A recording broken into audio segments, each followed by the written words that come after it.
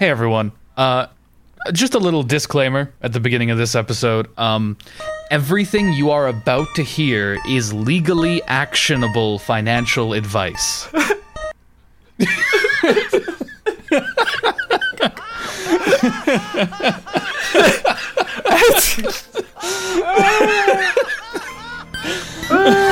Anger, sexual lust, the sorts of things that you experience when you're playing a video game. All these concepts originated with Karl Marx.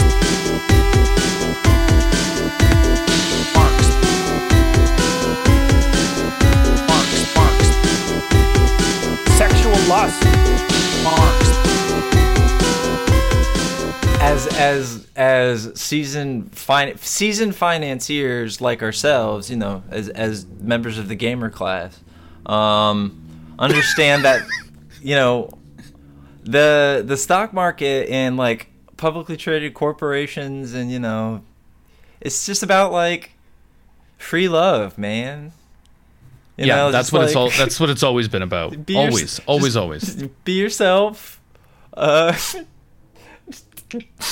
Just, you know, it's very. Jimmy Buffett founded the New York Stock Exchange. It's very, it's a very parrot head kind of attitude.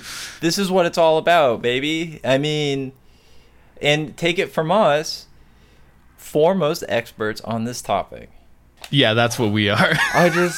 I want to commit further, but like I have to take very deep breaths to prevent from losing my shit, because it's God. That's right, everyone. Welcome to your usual weekly stock advice podcast. All traders are bastards. I'm your host Kay. As always, they call me buy low, sell high K. That's what they call me. And I'm joined, as usual, by my financially severe co-host, bullish market in a sheepish winter Kyle, they call him. Oh, yeah. That whole phrase. If you don't address me by that, actually, I have permission from the royal family to throw fruit at you. So watch out. That's right. That is stock market law. Mm-hmm. Yeah. What people fail to understand about the unknowable wisdom of the free market, it's that when you have your freshest stocks out for sale, when you're selling your wares in the free market, and you know you're ringing a bell and waving a banner and saying stocks for sale, fresh stocks here, freshest stocks this side of the Allegheny. If there's any financial advice that I could give people on this podcast, please don't sue me. I'm not a financial advisor. As a financial advisor, I'm not one. I just want you to know that the stock market is just like Super Mario Brothers, in that the only people who should think in that it is a complete fiction that only children think actually has some sort of moral essence or drive. So the stock market really is like the Mario Brothers. You can cut and print that. Send that to the presses immediately. Invest in Luigi is what I think we're trying to get at here. LUI. Buy Luigi, LUI right now. Go to the stock store. What we've all been doing, which is getting on our burro and going to the stock market and purchasing 100 shares in Princess Peach. Yeah. You go down to Jimbo's House of Stocks. He keeps the good ones in the back. If you see a man in just a barrel out front, he's bad luck. You must spit on him. That's all part of the stock buying ritual, baby. You got to spit on Barrel Pete. You got to ask Jimbo for the good stocks in the back. It's all part of it. So, as our viewers know, we're sort of the premier tradesmen. Yeah. In the stock world. So we were very surprised to find that the gamers finally have risen up, which is something that we've been fearing for many a year now. And for anyone who doesn't know about the gamer uprising that is ongoing, they've gone ahead and bought a shit ton of GameStop stocks. Now, normally, that wouldn't really be any problem. But a bunch of hedge fund pricks, and we obviously don't approve of that hedge fundery in any way. We're just in it for the buy and the sell, baby. Mm-hmm. We don't approve of all that. We're kind of the pirates of this sort of, we're really this very like, if there's anything that this podcast is like besides John Coltrane, the Wu-Tang Clan, and the many other of one-for-one comparisons that we can easily make. Of course. We're very much like Italy's 5-star movement, but not shitty. So like if you want that sort of like populist rigor, but not super shitty, join the AGAB party by sending your voter registration information to your nearest stock market, and all you have to do is say the secret passcode. I know which way the crow flies, and they'll get it to us. But anyways. Yeah, and we accept dues, of course, in GameStop stocks. Yeah, or coins like the Mario Brothers. I swear, I know other video games. we like Bitcoins. We like the Doge coins. We like Luigi coins, Bowser coins. Yeah. We like all kinds of coins. So the hedge fund boys, what they were doing is something called shorting a stock, which is basically betting on it to fail or do poorly. Yeah.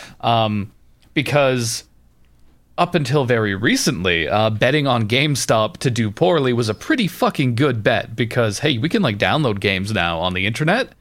That's pretty cool. So everyone does that instead. But the problem with this is that if the value of those stocks goes up, you could start to lose a lot of fucking money because you're betting on it going down. And so what the gamers have done in their uprising is they are just pouring money into GameStop, and the stock has skyrocketed. So I believe it capped out at time of recording, I think it capped out the previous day at $500 a share, up from like $30 before all of this happened. So pretty fucking dramatic. Yeah, if they would have to, I mean, we're getting at like now literally like billions of dollars in losses if they were to have to basically, like, there's this. Okay, so like, let's do this gamer style. Say Mario, Luigi, and Peach are all really rich assholes, and they're all friends who want to do that thing that rich people do, which is turn their existing money into more money by placing it somewhere. What they do is they go to their friend Toad, who runs this thing called a hedge fund. A hedge fund is a repository. You write a contract, and you and what's called the money manager of the hedge fund, Toad, agree that like Mario, Luigi, and Peach are going to pool a certain amount of coins. They're going to give it to Toad. Toad is going to keep something like 2% of what they pay in, and then it's 2 and 20. 2% what they pay in, so 2% of the coins they pay in, and then 20% of the profits that they make. And then he's going to take their money and he's going to invest it in whatever way that their contract agreed to. So they're going to buy shares of a Yoshi farm because it's now like this Yoshi farm is what we call a publicly traded corporation, which is on the Mushroom Kingdom Stock Exchange, is this place in the Mushroom Kingdom to where a corporation can go public by going on that market with what they call an initial public offering, and then people can go buy shares in that corporation to either vote for the members of the board or to eventually, sometimes after a number of years, there's a whole bunch of ways you can do this. After a number of years, pay out in an investment, like Bain Capital, for example. Someone who's invested, like Mitt Romney's thing, someone who's invested in Bain Capital is probably, since Bain Capital is like a vulture, like venture capital to where they go buy up other businesses, the only people who can buy into that are people who can make like long investments, really rich fucks, like the really, really, really ones. And so they can't, like, say, make money off of that investment for at least several years. But there's another thing that Toad could do, which is what Kay was talking about, which is short selling. Now, what Toad does is he takes the coins that he's gathered, and he finds businesses like a mushroom store that is having some trouble, but is a publicly traded company. He thinks that company is going to potentially go belly up eventually, or maybe he thought he had that stock for a long time and he thought initially it was a good investment, but it starts to look like it's going to like drop in value. So what you can do is what they call borrow, which is the bet, that you borrow some shares of that company and then resell them to other people for a lower price, for the price of the current share, under the impression that eventually there's an expiration on this. When you end up buying those shares, that they will have gone down. You recoup, essentially you pay the money that you invested, and then you keep whatever profit that you make. But as Kay was also talking about, in some instances, some stocks just, the reason why the subreddit is framed around betting is because if you buy some stock in a short sale after, say, like a company gets like a new president who was very good at making dollars and whatever fine yogurts and jams and jellies at whatever fucking stupid shit, or Hewlett Packard or whatever. It doesn't matter. All these fucks just move around. I thought we were doing mushrooms. Well, I mean, I fucked the metaphor up a really long time ago. Damn it, Kyle. Now I'm just riffing. Okay. Now we're just slam poetry. It's like I'm inaugurating Joe Biden. Honestly, the thing that's most interesting about this news is that it's the most Reddit thing that's ever happened, because Reddit is constantly making up stuff that already exists. And like what Wall Street Bets subreddit did here was essentially notice realize what hedge fund managers are allowed essentially to do, which is to manage and put what they call the short squeeze on these short sales they've done to try and save themselves a little bit of money, and they got really mad about it when they discovered that this thing that happens all the time exists. And so what they did is essentially reverse engineered it, and instead of what the hedge fund managers were trying to do, which is sell off portions of the shares that they had borrowed, or to buy portions of the shares that they had borrowed and then sold, in order to recoup some of the losses that they were making. They just had a whole bunch of people go in and inflate the stock by dumping tons and tons of money into it from a whole bunch of different individuals. So to use the Mario Kingdom metaphor, and I apologize, this really long explanation about finance, because like that is a bit, in fact, and I do like talking about video games. Basically, like now Toad, by putting all of these like short sales out there, and now the Koopa Troopa has come in and like bought a whole bunch of shares that were sold short, basically borrowed. Toad has to essentially figure out a way to recoup and billions and billions of dollars of losses in the money that he pooled from between Mario, Luigi, and Peach. And I imagine, and so basically now what we're seeing happen is a big business, other big businesses, the sort of centers of capital, and sort of liberal government are intervening to sort of suppress the volatility of stock, which another thing that happens all the time. When the free market immediately stops being as free because it's not being free in the correct way. I just K-talk. I won't stop. Okay. Well, it's very funny because at the opening of trading today, I thought it would be very funny to put $69 down on GameStop, and it was very funny. I stand by my decision. However, I bought in not at the peak, but fairly high, and it was mere minutes before the Robinhood app just like stopped letting people buy this particular stock. Several apps have done this. There's been this coordinated effort to stop basically people from doing this because it's costing the bourgeoisie money while making a little bit of money for some workers, probably a lot of money for some like petty bourgeois people who've been able to put in decent chunks of money. Exactly.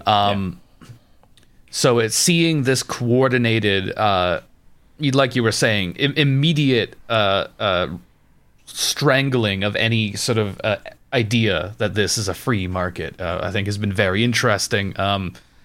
I put in, that was $69 that I got from like YouTube ads that I wasn't really expecting to get. So as far as I was concerned, that's money that I was going to throw away just to see what happened. So like, I'm fine. Don't ever invest money that you can't afford to have blink out of existence immediately. Oh yeah.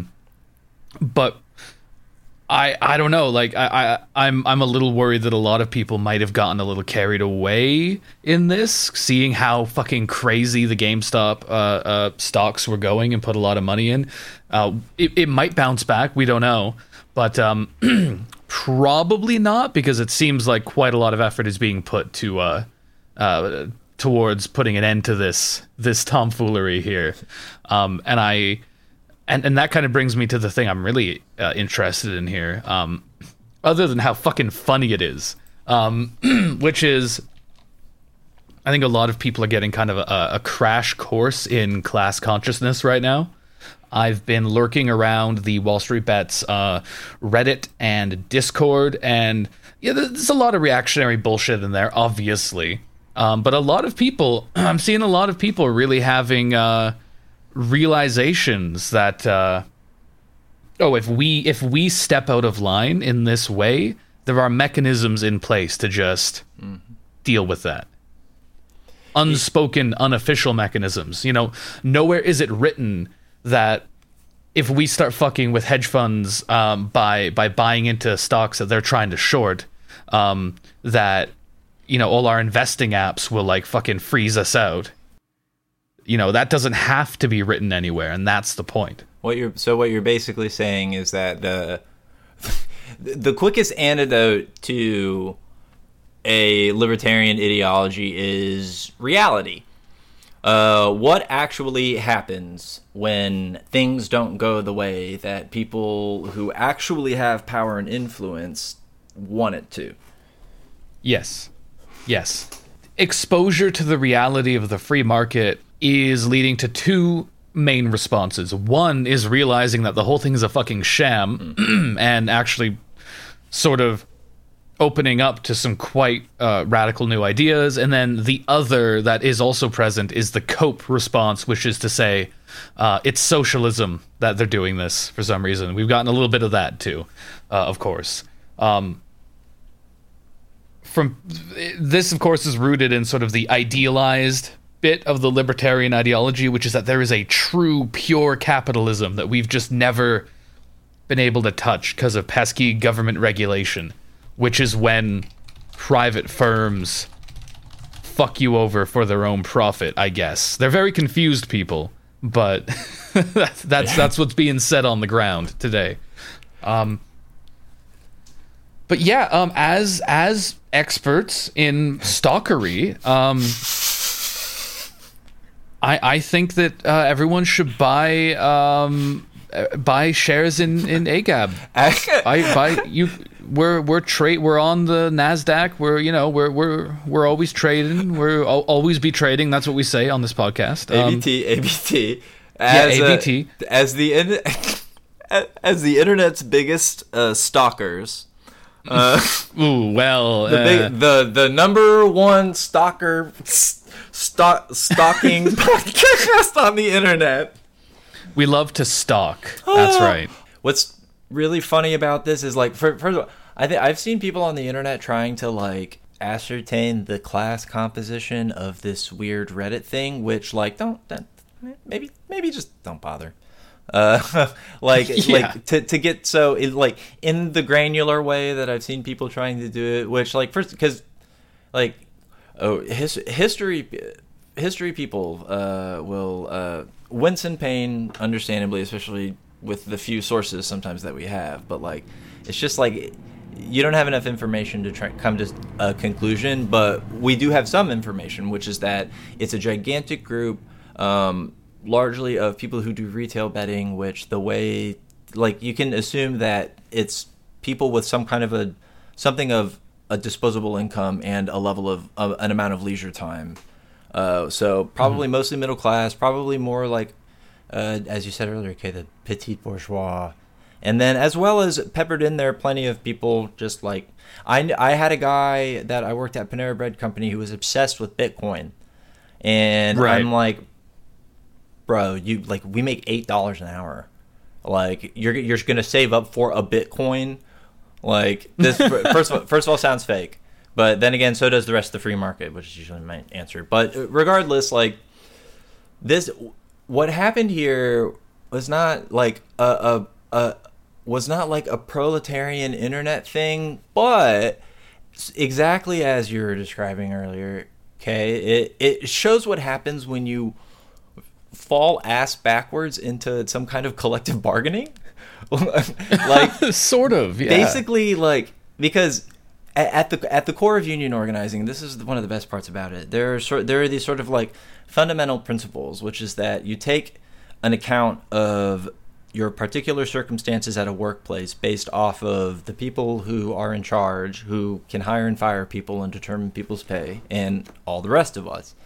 And then when you get enough of you on board to say, like, you need to, like, come to the table and discuss workplace issues with us, because if not, we're going to in some way disrupt the flow of capital or of goods and services to where you're not going to be making money. We'll pull our labor, we'll slow down, we'll call in sick, etc. And you use that at the bargaining table essentially as a check on the boss to say, like, if you do that, we will do this. Very simple dollars and cents of it all. This kind of accidental, like, power thing happens sometimes in history. Like, people, like, I think the other big takeaway from this situation is that it's kind of fucking ridiculous that this is happening for the quote-unquote first time in 2021. Like, how long have we all been screaming in each other's faces on the internet at this point? Like, I found very striking. But what really you want to think about is for the people who are actually listening to this podcast, and not the people who, if you're a boss, look behind you. Do you see that? Go over there. Go. You see it? No. Like, it's there. I promise. Look. Do you see it? Go. You got to go find it. Do you see that thing? I think it's outside. Okay. I think they're gone. The advantages that you have of planning, strategizing, and organizing, say, in your workplace or on your university campus as an undergraduate student union. Read the story about what's happening at Kenyon College. I think it's Kenyon College. If it's not, I'll fix it. This, like, strategizing and organizing is basically, the end goal is to do the same thing that Reddit accidentally did over the past few days, which is organizing to use what you have, which is your labor power, and the other thing you have, which is numbers, to negotiate and bargain with people who have all of the power in society. So the thing to take away from this is not, how can we do more pirate stonks? It's about power, and it's about how there's a way to get it, not necessarily using stonks, but maybe in part using the internet, and in part using the sort of structures of communication that capital has constructed for itself against it and to our advantage, because I think the way out of most of what we're facing right now is through it, mostly because I don't have any capitalisms that I can control or fix or whatever. So unless we're going to do a big worldwide proletarian revolution, which, God fucking willing, in the meantime, we need to examine how the small places in our life, maybe the place that we spend, besides at home, the vast majority of our time, our workplace, which for a lot of us is at home now, we start thinking about the ways that we can use these spaces online and the ways that we communicate to do this in a way that is organized, strategic, and for workers, and not what a subreddit that probably 30% of the people who are subscribed to it own some kind of water-based vehicle. Which, fuck those fucking people. To be clear, Wall Street Bets, these people are just a bunch of fucking freaks. Like, they're the worst. It's just very funny what they've done. I just appreciate that the AGAB account existed, because my brain was so full of mush that I needed 2 Twitter accounts to spread it out. Hey, listen, you can post whatever you want on there and no one can prove it was you. And I'm untouchable, so none of you're safe. None of it was me. It was all the Joker and his friend Harley, the Riddler.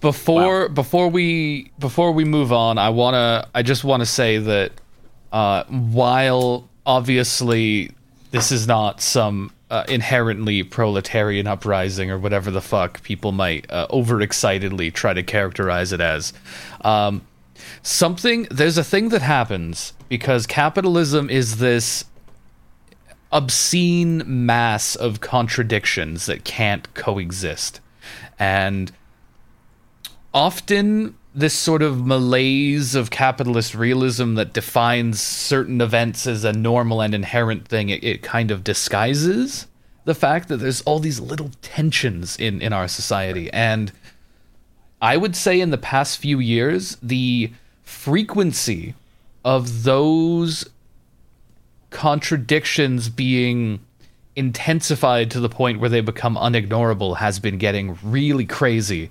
And this is just one of the many instances of that we've seen, especially since COVID started. And and it ties into other ones, such as how quickly they are probably going to install regulation to stop this from happening again, compared to how much they've taken their time with getting people the fucking stimulus checks they were promised. Yeah, and this kind of shit was happening in 2007 and 2008 as well.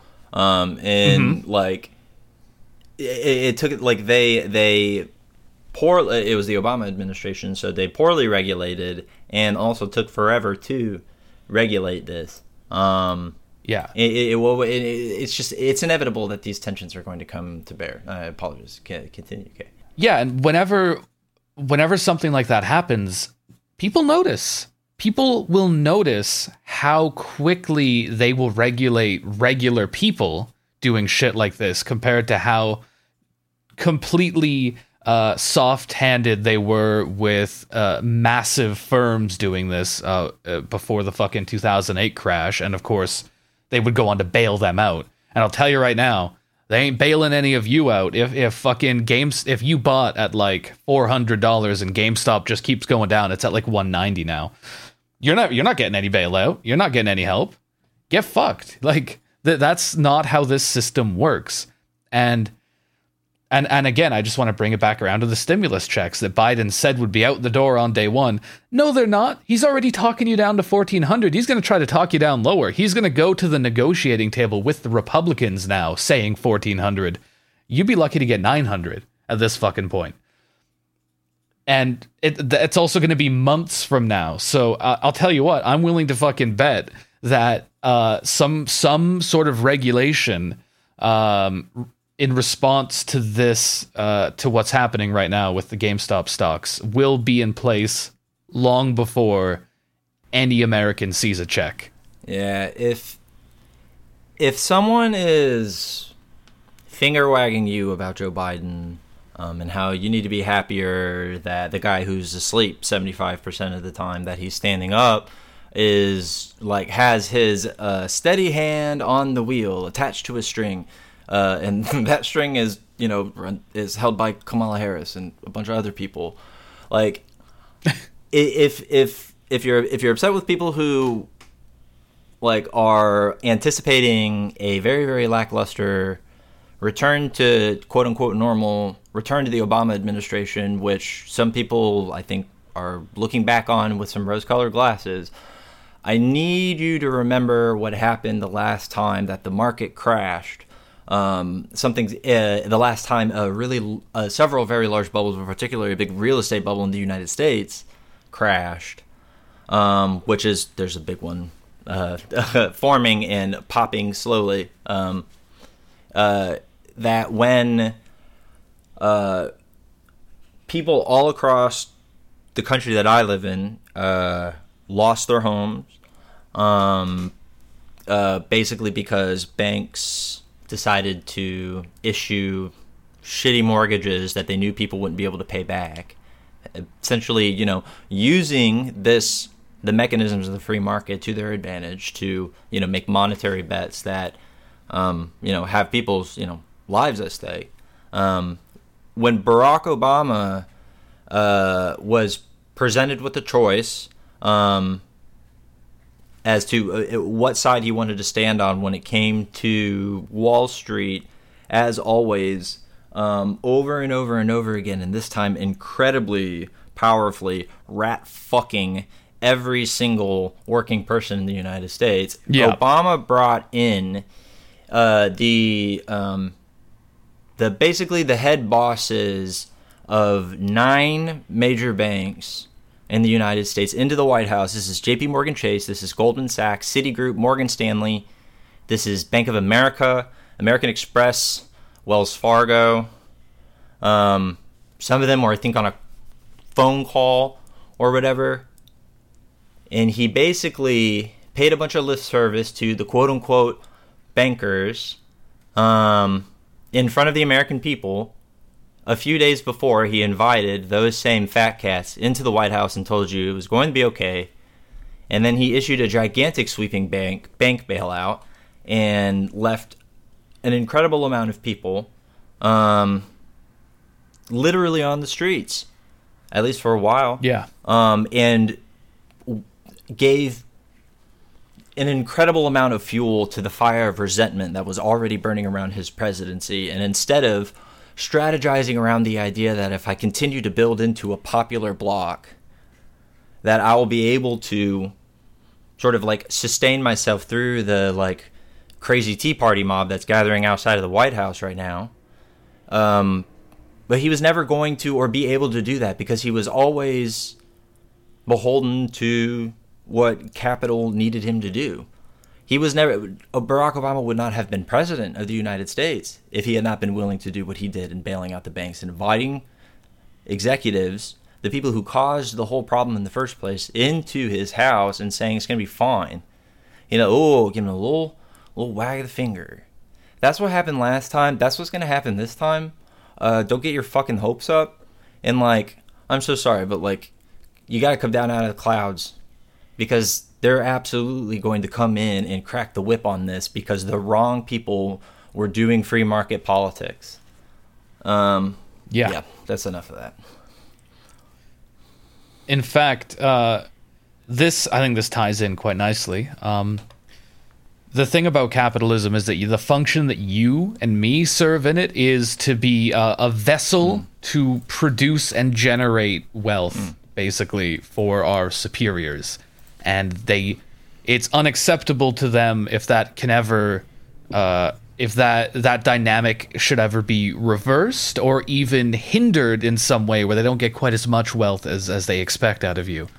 And I think that ties in very nicely to the game we're going to be discussing today, Amnesia Rebirth.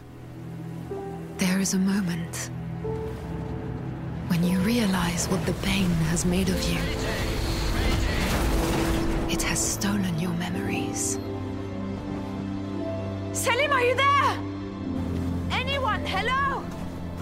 It's Tessie. Don't go near it. Yeah. I'll put a little intro bit here. Yeah. It's gonna be great once I think of what that's gonna be. If I hadn't had to cancel recording last week, we would not be literally talking about the perfect game. For the introductory segment that we made, because, and I'll leave the larger amnesia-ing to you, but Amnesia is a game that is generously cruel in demonstrating the reality of its world, which I think is something that's happening similarly.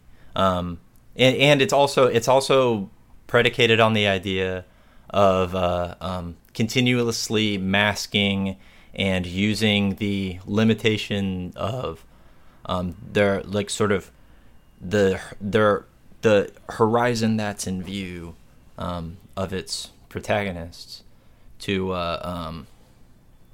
sort of like restrain and confuse and continually knock you back on your feet. And I think that's useful for talking about schmapitalism? I can't remember what it's called. What's it called? I think it's called Bapitalism, and it's what's bappin', baby. Yeah. Is Bapitalism our time is now the podcast. Welcome to the show. I'm your host, Kyle. No, we're not doing intros again. Oh no. I got amnesia. All right.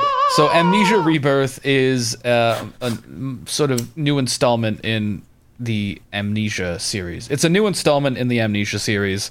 There was another one, A Machine for Pigs, that was not super well received because it deviated quite a bit from the first game. Although I think it's very good. I got a little YouTube video about it. You want to watch that? Plug. There's this good YouTube video that I think people could watch. I don't know if you've heard of that website. if you type it into your like the search bar on your browser, if you go www.youtube.com, you'll find it on there. You'll find Kay and Skittles. It's the only channel. You got to go on back there. down to the free market where you get all the stocks and buy one Apple home computer, and then you plug it in, and HTTPS. Okay, I'm done.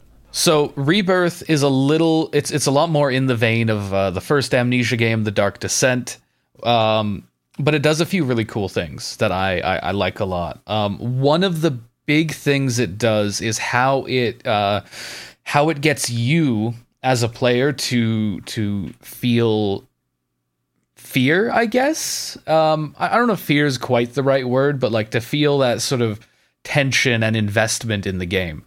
Because a big limiting factor, in my opinion, in horror games is that while you can die and, restart at the last checkpoint or the last save, your character's not actually going to die until the end of the game. Because that's... And unless it's a rare instance where you have a video game where the main character changes partway through.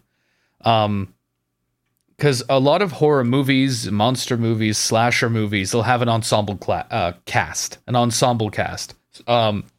So you don't really know, at least until the movie starts to progress and the more main characters start to show themselves. You don't really know who's going to live and who's going to die at the beginning of like a Friday the 13th, for the most part. But in a video game, a horror video game, the character you're playing is probably going to live to the end.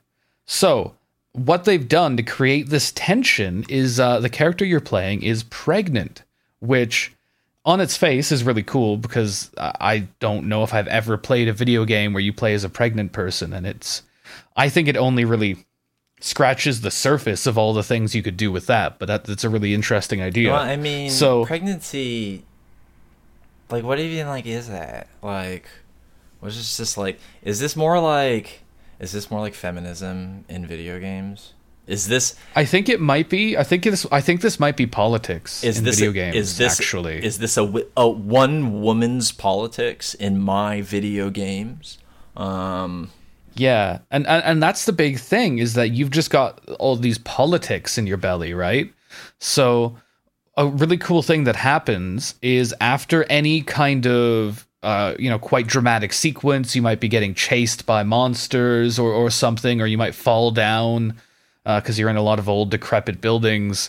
In a video game where you're just playing anyone else, I would feel nothing from that personally. But you reduce your fear level, which causes you all sorts of problems, by like looking at your baby. By like grabbing your stomach and you can hear its heartbeat and shit.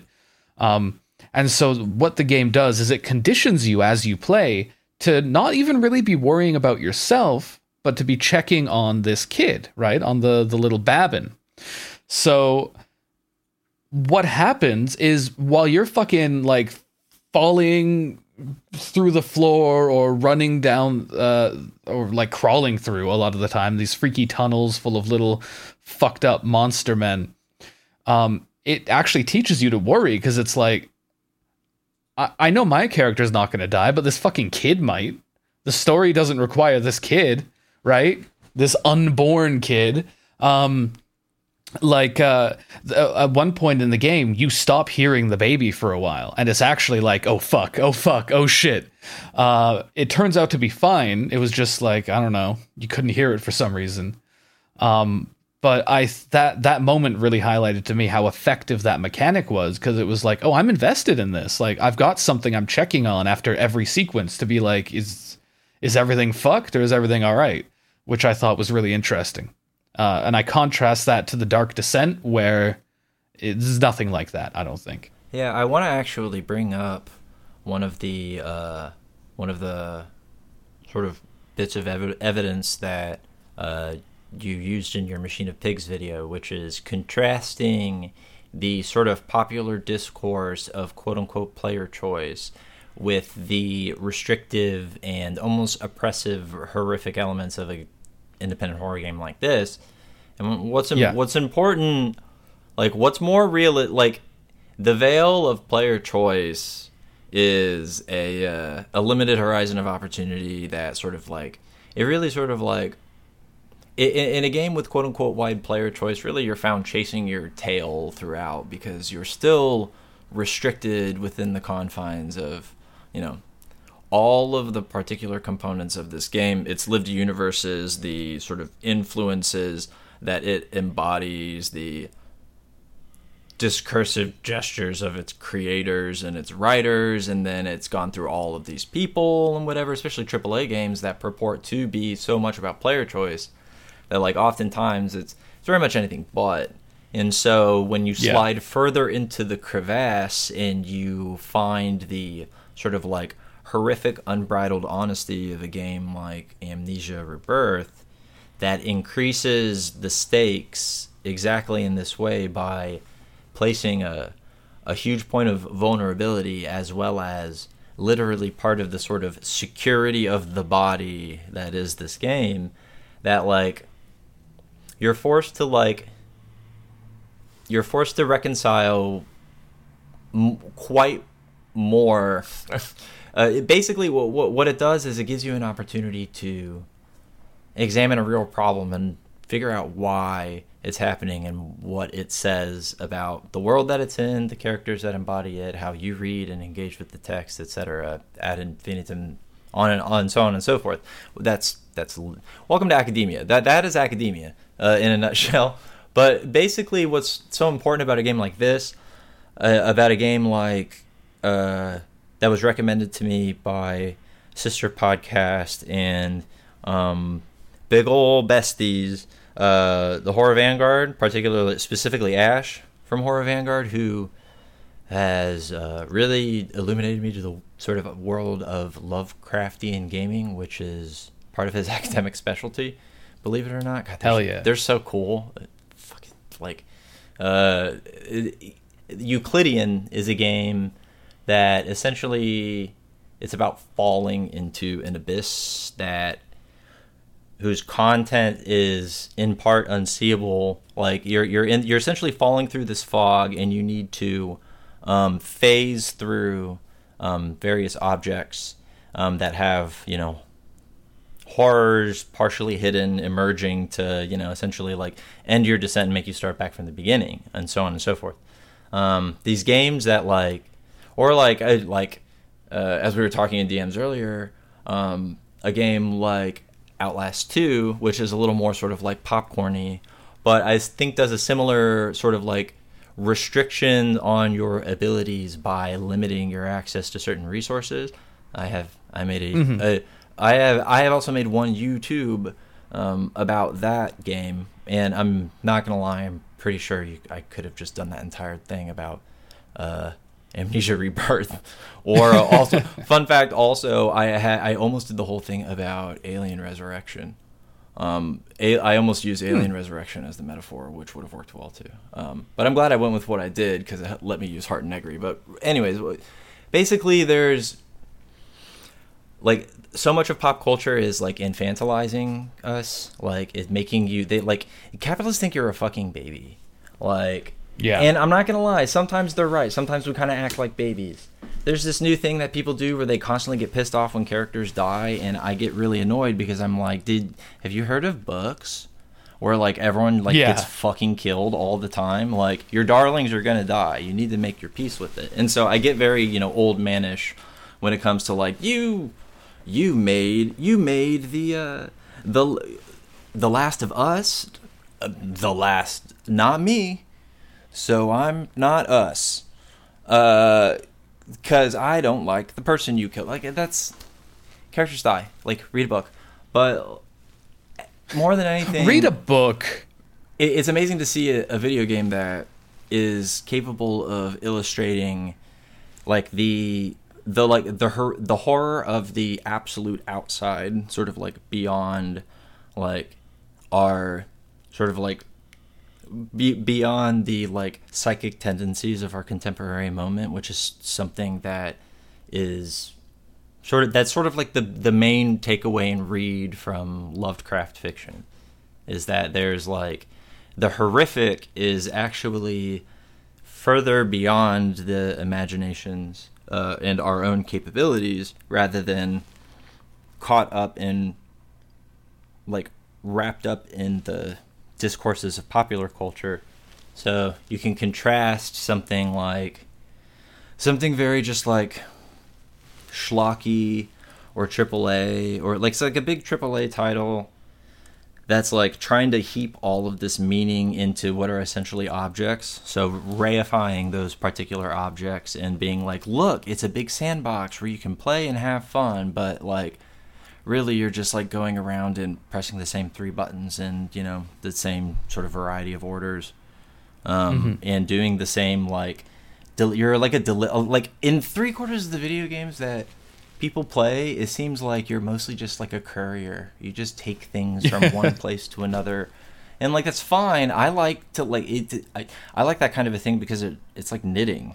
Like you just like, but you know, but at the same time, it almost is like, what's the point? And like what's real about this? What is not just like if I'm being completely honest with myself, and I'm turning this around on myself just as much as anybody else. I'm not trying to pop culture shame anybody, honestly. Like, if I think the thing you like is bad, I will tell you, but I'll be nice about it and we can talk about it. But like so much of the things that it's fed to us is just so coddling, just infantilizing, and just like, yeah, look at the big pew pews and look at how they go, and look at all the cool stuff you can do with it. Like we talked about fucking Call of Duty.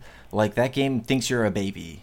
Like you're a little itty bitty baby, but that's also like a hot person that people want to fuck, and you can blow stuff up.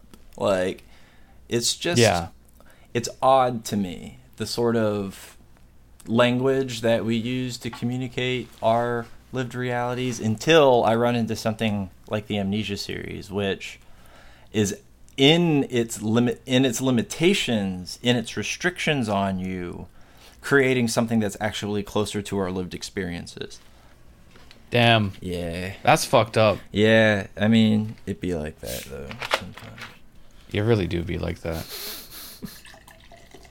So sad. Alexa, play Despacito.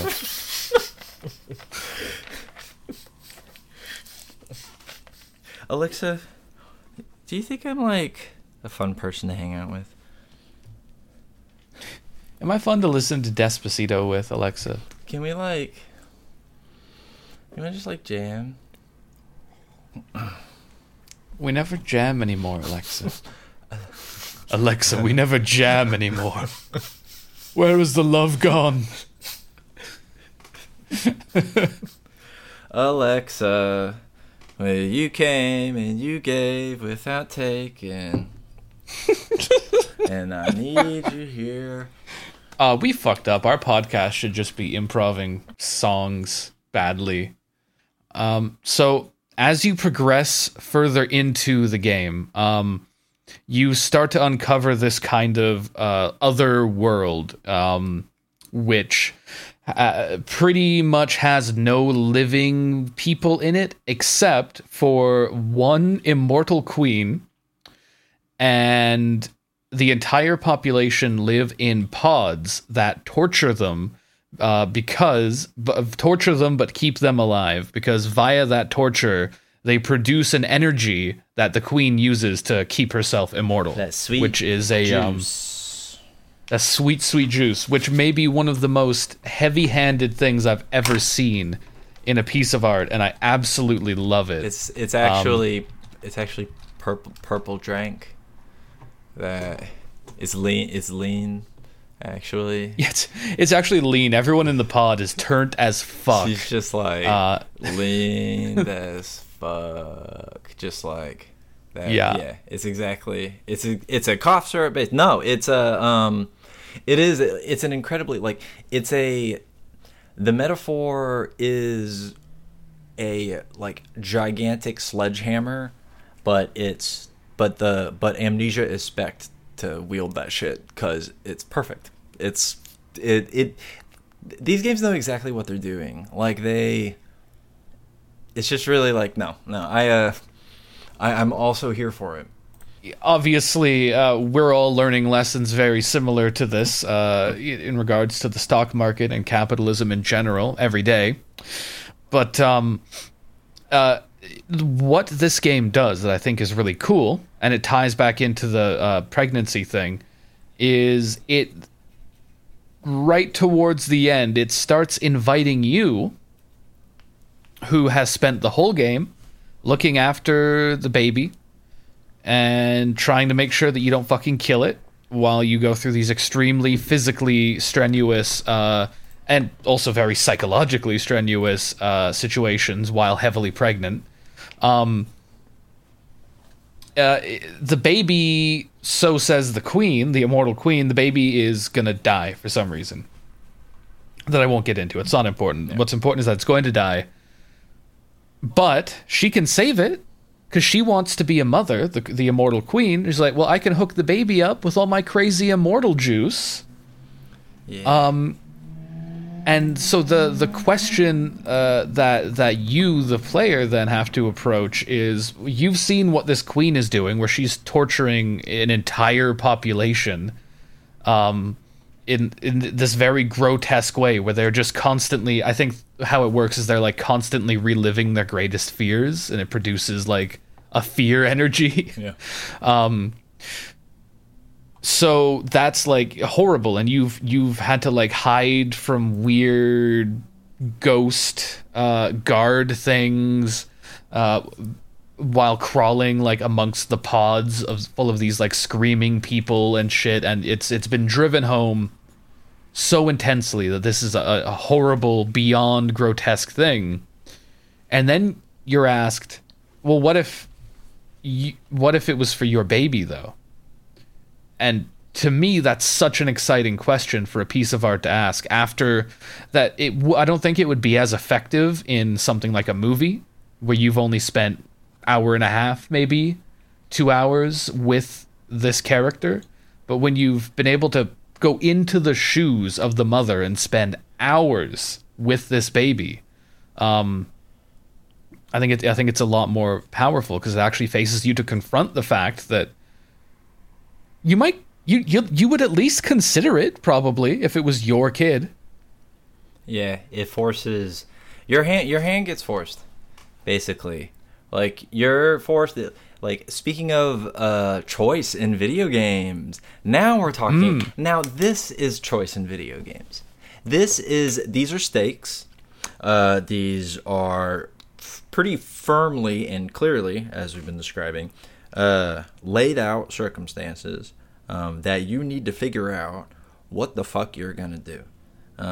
It forces you to avoid the very vulgar consequentialisms of a lot of people's modern day worldview, basically meaning that it avoids the sort of the idea like that your ethical outlook can be sort of framed around a pure ends justifying the means of what you want to accomplish, rather than examining motive, intent, that sort of a thing when you're formulating your ethics.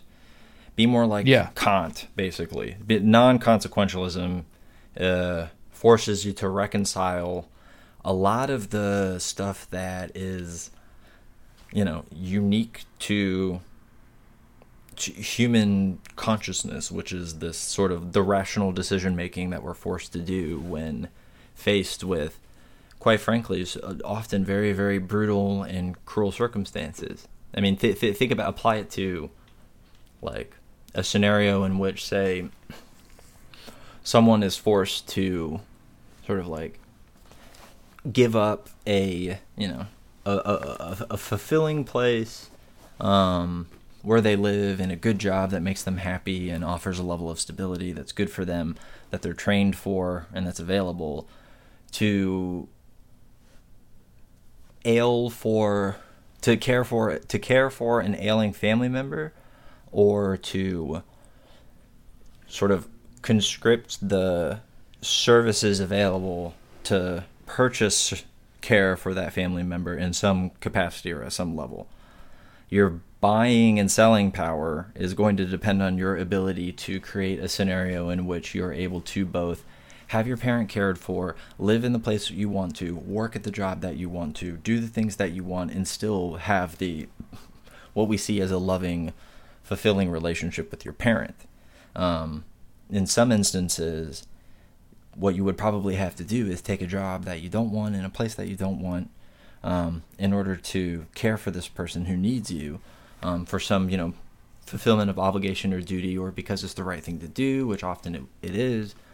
But like, those are real stakes. Not like, are the Zibzorps or the Flimflams going to be in the people standing in the back of the cutscene at the end that like has 5 or 6 different dialogue changes? It's like, let me go see what the other ending is, and it's just like that offers me nothing. That is the exact same consumption mechanism of our modern day, which like uses the fact that I can pick between, oh god, I live in the United States, so I can pick between 15 different types of fucking yogurt brands that are largely making the exact same thing in different forms with different packaging, and this is interpreted as freedom or as actual choice, or like nothing more than just kayfabe. It's fucking it's bullshit. And so what Amnesia does is like gives you real material stakes, like, and you have to actually, like, I don't know, you have to use your brain and make a choice, or you make the choice that you want to make, because sometimes it's easy even if it's a difficult choice.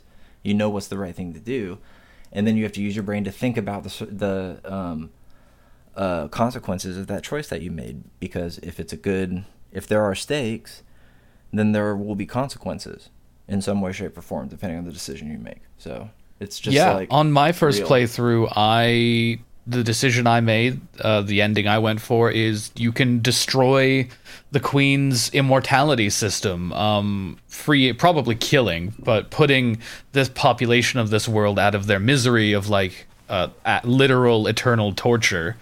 So I suppose that's better. And shutting this whole system down, taking away her immortality, and of course making sure that as a consequence, making sure that your baby can't make use of it either, because the whole thing is destroyed. So destroying the system that exploits nearly everyone on Earth for the benefit of a very small sect of the population who themselves live a freakish alienated life because everyone else is hooked up to pods. But it comes at the cost of things that personally matter to you. That, to me, that's a very interesting thing to go with, because I think in real life, I think a lot of people are willing to do a lot of shit that fucks over other people if it's like for the good of their kids. So it's just taking that to the most dramatic scale possible. And like, I have no doubt that a lot of like the bourgeoisie care about their kids and want them to, have the comfort that they do. And that's probably one of the things that they would genuinely fear from a proletarian uprising is, oh shit, my kids won't be able to live like kings, Bad things might even happen to them. 100%. I just think that's interesting. I think that's completely true. I think that's that's often missing from people's class characterizations, especially of the wealthy. Like the way that I frame it when we're talking about bosses is, everyone's boss isn't like waking up in the morning and grabbing their white cat and petting it slowly and thinking about how they can oppress workers that day. They could be good. They could be good parents. They could be good spouses. They could love their kids. They could be good Christians who go to church every week. They could have given their dog a special name from someone in their childhood, and they love that dog. And like, it is those like circumstances in particular that would drive the continued sort of consolidation of wealth. This is why we don't have a 100% inheritance tax like we should, because the top parts of our society have used the discourse of the family as a weapon against other families in order to reinforce that. They reinforce that structure and then use it as a means for lining their own pockets. And then that all is still justified in the sort of discourse of the American dream, which is your children doing better than you. Well, if you're a bazillionaire, like, I mean, the sort of like takeaway that I had, and then actually I as the good scholar I played the first Amnesia game a while ago. I have not played a Machine for Pigs, but I have watched Kay's video, and that's better. And I've played a good portion of this game, and then I basically watched gameplay footage of the rest because the sort of stakes and the circumstances of your choice remind me of a gamified version of a novella by Harlan Ellison called "I Have No Mouth and I Must Scream." It was basically created into like a point and click game in the 1990s. Yeah, it's wild. Yeah, it's been re-released on Steam and it goes on sale a lot. And it's already pretty cheap. I encourage literally everybody who's interested in weird shit like Amnesia to play that game, and also to read the novella, because the circumstances of that game, it's basically this a big supercomputer has become self-aware and spread itself like across humanity, and essentially done a big old wiping out of it, with the exception of a few people, I think 5 people, who are left alive and are being held captive by this machine. Basically, the machine in its sentience has grown torturous and sadistic, and basically tortures the players, preventing them from escaping, making them immortal, to where, like, not only can they not get out, they can't even kill themselves. So they basically have to live a nightmare over and over and over again. And your goal, basically, at the end of the short, I'll describe it in the short story. At the end of the novella, one of the characters, the main narrator, I can't remember his fucking name, Ted. I said, long story short, figures out a way to save the other 4, to basically like take them back to from where they came from, by sacrificing himself. The big computer turns him into this really like weird, sort of like amorphous, blobby kind of human who doesn't have a mouth. So not only is he now limited in all of the previous ways, his inability to even take his own life as an exercise of his final sort of like will to humanity in sort of the Camusian sense, like the exercise of his free will and his existence, the existential self. He sits silently as the silent mass forever, and now he, as the book says, has no mouth, but he must scream. And it just reminds me a lot of the sort of ideas in this game, and how, like, God, these games are so fucking bleak, like, in a good way.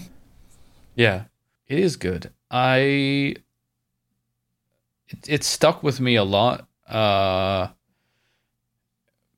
than a lot of horror games. I'd like to see more of them that try to engage with ideas on the scale of this one, as well as maybe getting a little more mechanically innovative, like the baby thing I was talking about before, like how much that changes how you experience the game. Like, it's so different than, like, if you weren't pregnant, like if the baby was born and was like held captive by the immortal queen or something the whole time, it would be so fucking different. And much worse. And I think that it's also worth saying that a consequence of making games from perspectives that often aren't shown in video game protagonists, it opens up all these different avenues, all these possible new sort of things that can totally change how you experience a game. This it's not just like liberal ideas about representation, and it's like it makes me feel good when I see someone like me in a video game. It's like, no, the art itself is fucking improved by it just expands like your creative possibilities. This game would be nowhere near the same experience if it was just like a guy, if it was just the dad of this baby and the baby was off somewhere else. It's really neat. And I think people should play it. It's a good game. This game in its form doesn't exist when you're cast as the noble parental figure going on the rescue mission to save. Like, it doesn't work. Like, you have to, like, the stakes have to be bound to the human body, because in all actuality, like, oh boy, 30 seconds to make a Foucaultian point. There's this idea in Foucault's philosophy that the quote goes, "The soul is the prison of the body," and I like to make jokes about it all the time with Kool-Aid Man. That's a whole other story. But it's this idea that, like, sort of the artificial frameworks and restrictions that societies throughout history place on people using these kind of bodies of knowledge, or sort of particular like framings of experience, or like any like epistemology or whatever that sort of like makes things as they are as such, and like we use it to describe that or whatever. Like, they put us at distance between like our human bodies, and instead we think of ourselves as these souls, that like we become Cartesian dualists. Like so like the body is this, like, secondary other, rather than something that is being actually limited and restricted by its inhabitants of a quote-unquote soul that informs and restricts its motions and movements and manipulates it and changes it in some way, maybe not to the efficiency of the body, but to some imagined ideal other. And that's what this game is about. They sent me a minute and they said, "Shh, this is what the game's about. Don't tell anybody." And like, now they're gonna hunt me down. Help me. They're gonna get me. Yeah, and actually a thing I forgot from earlier in the game to mention is that it's revealed as the game goes on that your character she was there with a bunch of other people, and she got them killed to try to save the life of her baby through a certain series of events. So actually you're embodying a character who has already kind of, on a very small scale, made the decision that you are then invited to make on a very large scale at the end. And I think that's also quite interesting, because it again, the game is very much playing with these ideas of it's basically playing with like the fucking trolley problem, but doing it at different scales. Like, okay, so your baby's on one track. Say there's 3 people on the other track. Okay, say there's like 1 billion people on the other track. Like, step right up. We have a riddle for anyone to figure this out can win the big prize. So you got a baby, and you got the baby in you, and then you've got it, and then there's a lever, and then there's now 3 sets of tracks, all with more babies, and you can use the lever to manipulate the stock market, to use GameStop to make $75. Exactly. Boom. Yes. brought it all around. Fuck yeah.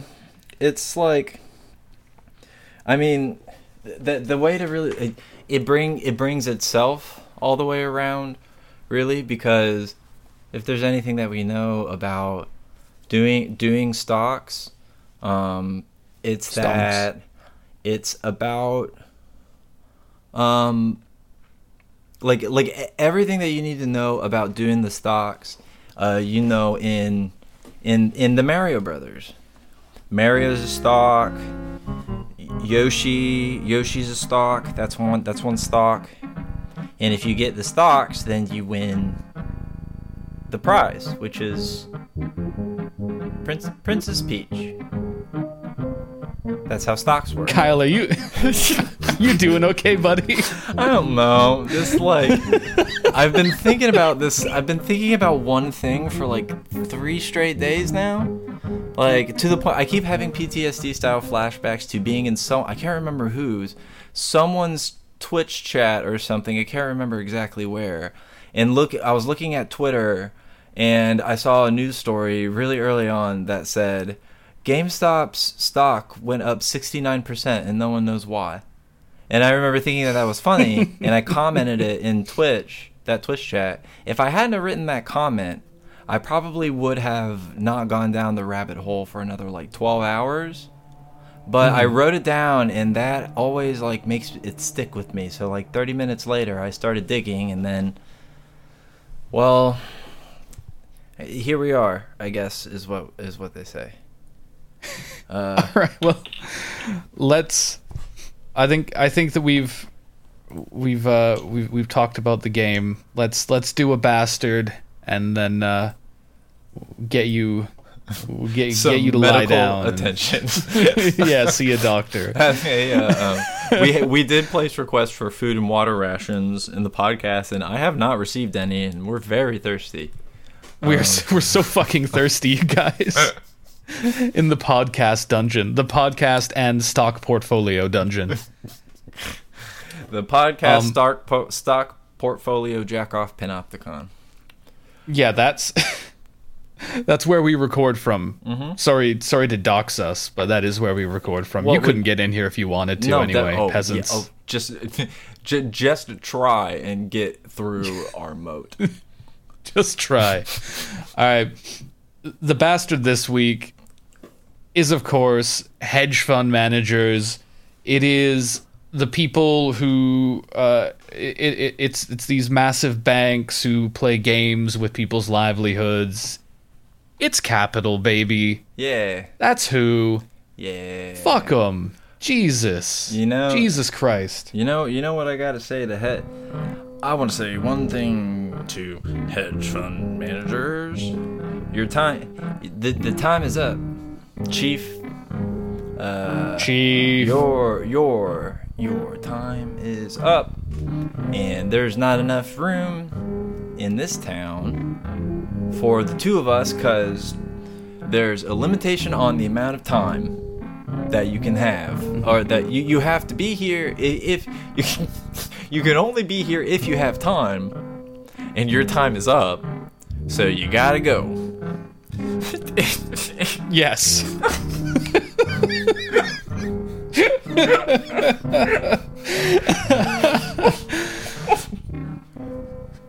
I figured it out eventually. We got there. You nailed it. I think that's safe to say. Is at AGABPod on Twitter. Yeah, it's at AGAB. Follow us there. Check out my YouTube videos. I'm K and Skittles on Patreon. Not page. Fuck. I'm K and Skittles on YouTube and on Twitter. And you follow Kyle also. He's Labor Kyle. Yeah, that's me. Oh, thank you. I'll try and link the 2 videos of ours that we mentioned, which actually I think would pair very, very well together now that I'm thinking about it. Absolutely. In these episodes notes. Yeah, so. Horror games are a rich well to draw from. I hope that every hedge fund involved with GameStop fucking goes bust. I hope there's fucking hedge fund managers jumping out of fucking windows. I I've still got the $69 I put into GameStop. I'm holding. I'm not pulling out. I don't Good give for a you. fuck. Hold Never the surrender. line. Hold the line. Hold the line. This is hold the line. This is 300, motherfuckers. Exactly. Get it. Get it. I'm looping the film 300 in the background so I remember to always hold the line and kick people into holes. Kay has been watching 300 for 24 straight hours, and I think they're gonna die. So Yeah, listen. we need more line. We need more people to hold on to grab the line and hold it. You know what? If I lose every penny of that $69, I'll be happy if some fucking hedge funds go down. That's fuck them. Yeah, Fuck them. for real. Like it'll be good for rich people to have to deal with consequences for their actions. That would be good. But you know, they're just gonna just all of this is just gonna invent a new kind of jail to put all the Redditors in. So like, win-win, I guess. Like that's not so bad. Like enjoy Reddit jail. That's probably gonna be a thing. Like it's like no fap jail.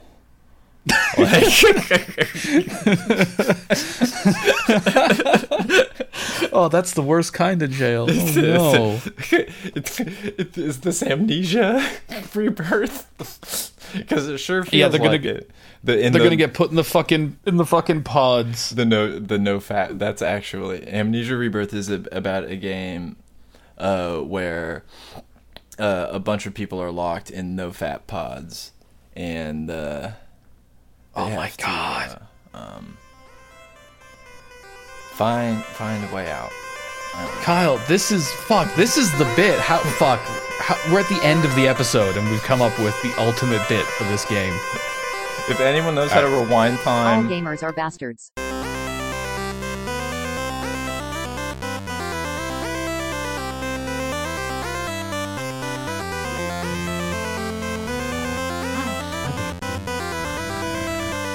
Ravioli.